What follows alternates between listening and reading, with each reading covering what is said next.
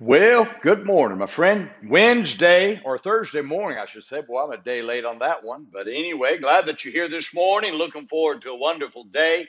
What God's going to do, it looks like it's going to be kind of a misty day here in Oklahoma City. Going to be in the 60s. I can handle that.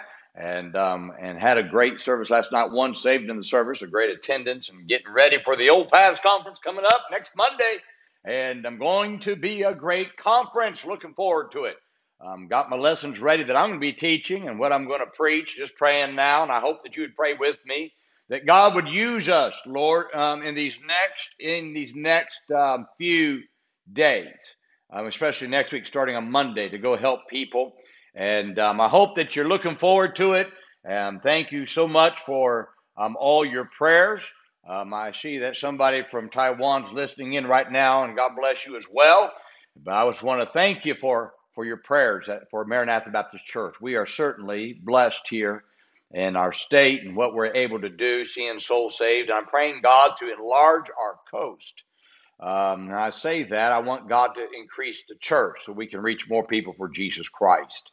Now, I want to read to you this morning, though, from the book of Jeremiah. Jeremiah is a wonderful book, and he says, "Is not my word like as a fire, saith the Lord, and like a hammer that breaketh the rock in pieces?" I was sowing with one of the men from my church when I came across an individual who was of a religion that most people would consider antagonistic toward believers. As I talked to this individual for a few minutes, I then asked him whether he knew if he would spend an eternity in heaven. As I expected, he began to talk about his religion. My response was not to argue with him, but was simply to give him a verse of Scripture that I believe that if I gave him that verse of Scripture, that would leave an impact on his life. When I left that man's apartment, the man who was with me, the man from our church who was with me, said that he had never seen anyone deal with people like this, like I did. I didn't quite understand what he meant. So I asked him, I said, "Would you please explain to me what you're talking about?" He said he was used to people just giving a tract and moving on. But he was amazed that I stopped and I talked to this gentleman for a while and even tried to get the gospel to him. I told this man, I said, "Now, what you have to understand," I said, "is that it's the power of the gospel that changes lives. God's word would do more in the heart of that individual than anything I could ever say." Now, my friend, God's word is more powerful than any reasoning or intellect of your own. God's word will do more in the hearts of those who are antagonistic towards God than any act or intellectual reasoning that you can muster up. This is what the verse that I just read to you is teaching when it says, "Is not my word like as a fire, saith the Lord, and like a hammer that breaketh the rock in pieces?" God's saying that his word can burn through the thickest facade and break the most hardened heart. If there's one thing I wish I could get across to every believer, is that it is not you, it's not them, but it's what they can do and what they can do that changes the hearts of people. But it's the power of God's word that changes the heart. Hebrews 4:12 reminds us of this when God says, "For the word of God is quick and powerful and sharper than any two-edged sword, piercing even to the dividing asunder soul and spirit, and of the joints and marrow, and is a discerner of the thoughts and intents of the heart." What you may use to try to get through to the most hardened heart will fail.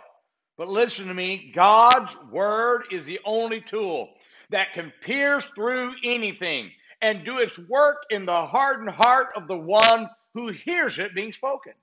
Isaiah 55:11 says, "So shall my word be that goeth forth out of my mouth.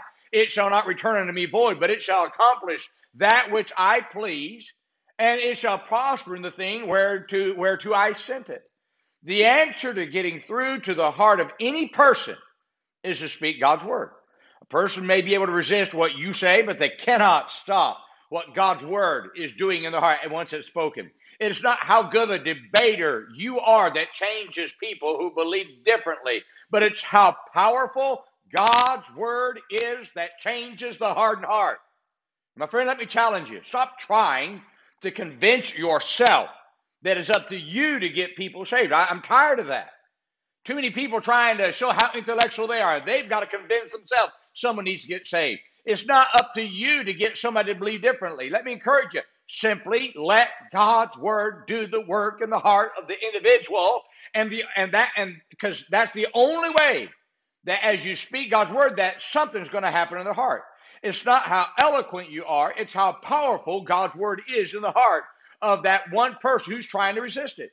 You can take a lot of pressure off yourself when you speak to the backslidden or the sinner with a hardened heart, if you realize that all you have to do is speak God's word and let his word do the work in that heart of that individual who you're speaking God's word to. Again, it's not how intellectual we are. It's not how smooth we are in our delivery. It's not how all the methods I've learned. I'm not against methods, but listen to me. It ultimately comes down to one thing. God's word has got to be spoken. That's what pierces through to the heart of the individual. My friend, you get that one thought down. You'll be amazed how your soul winning will change because you take the pressure off yourself and you just let God's word do the work. I've always been amazed when I give God's word. People who maybe at first they're a little bit fighting back, and then all of a sudden I just start quoting God's word and let God's word do it. All of a sudden they soften. All of a sudden God's word does the work. All of a sudden they want to get saved. Or a backslider, I start speaking to them God's word, and it starts changing them. Can I challenge you? The reason, you know why the devil tries to give us a Bible every year, a different Bible? It's because he wants to take God's word out. That's why I believe in the King James Bible is the inspired and preserved word of God. Why? It does the work. These false Bibles aren't going to do anything in anyone's heart. Get God's word in the heart of people. That's the challenge. You do that, I promise you're going to see God's word do a miraculous work in the heart of people. You've got to stop trying to do it yourself. Let God do it through you. My friend, I hope this is a help to you. Can I remind you today, be good to everybody. Everybody's having a tough time. Go tell somebody about Jesus. And I promise you, God can do a work in their life. Have a great day, my friend. Talk to you on tomorrow.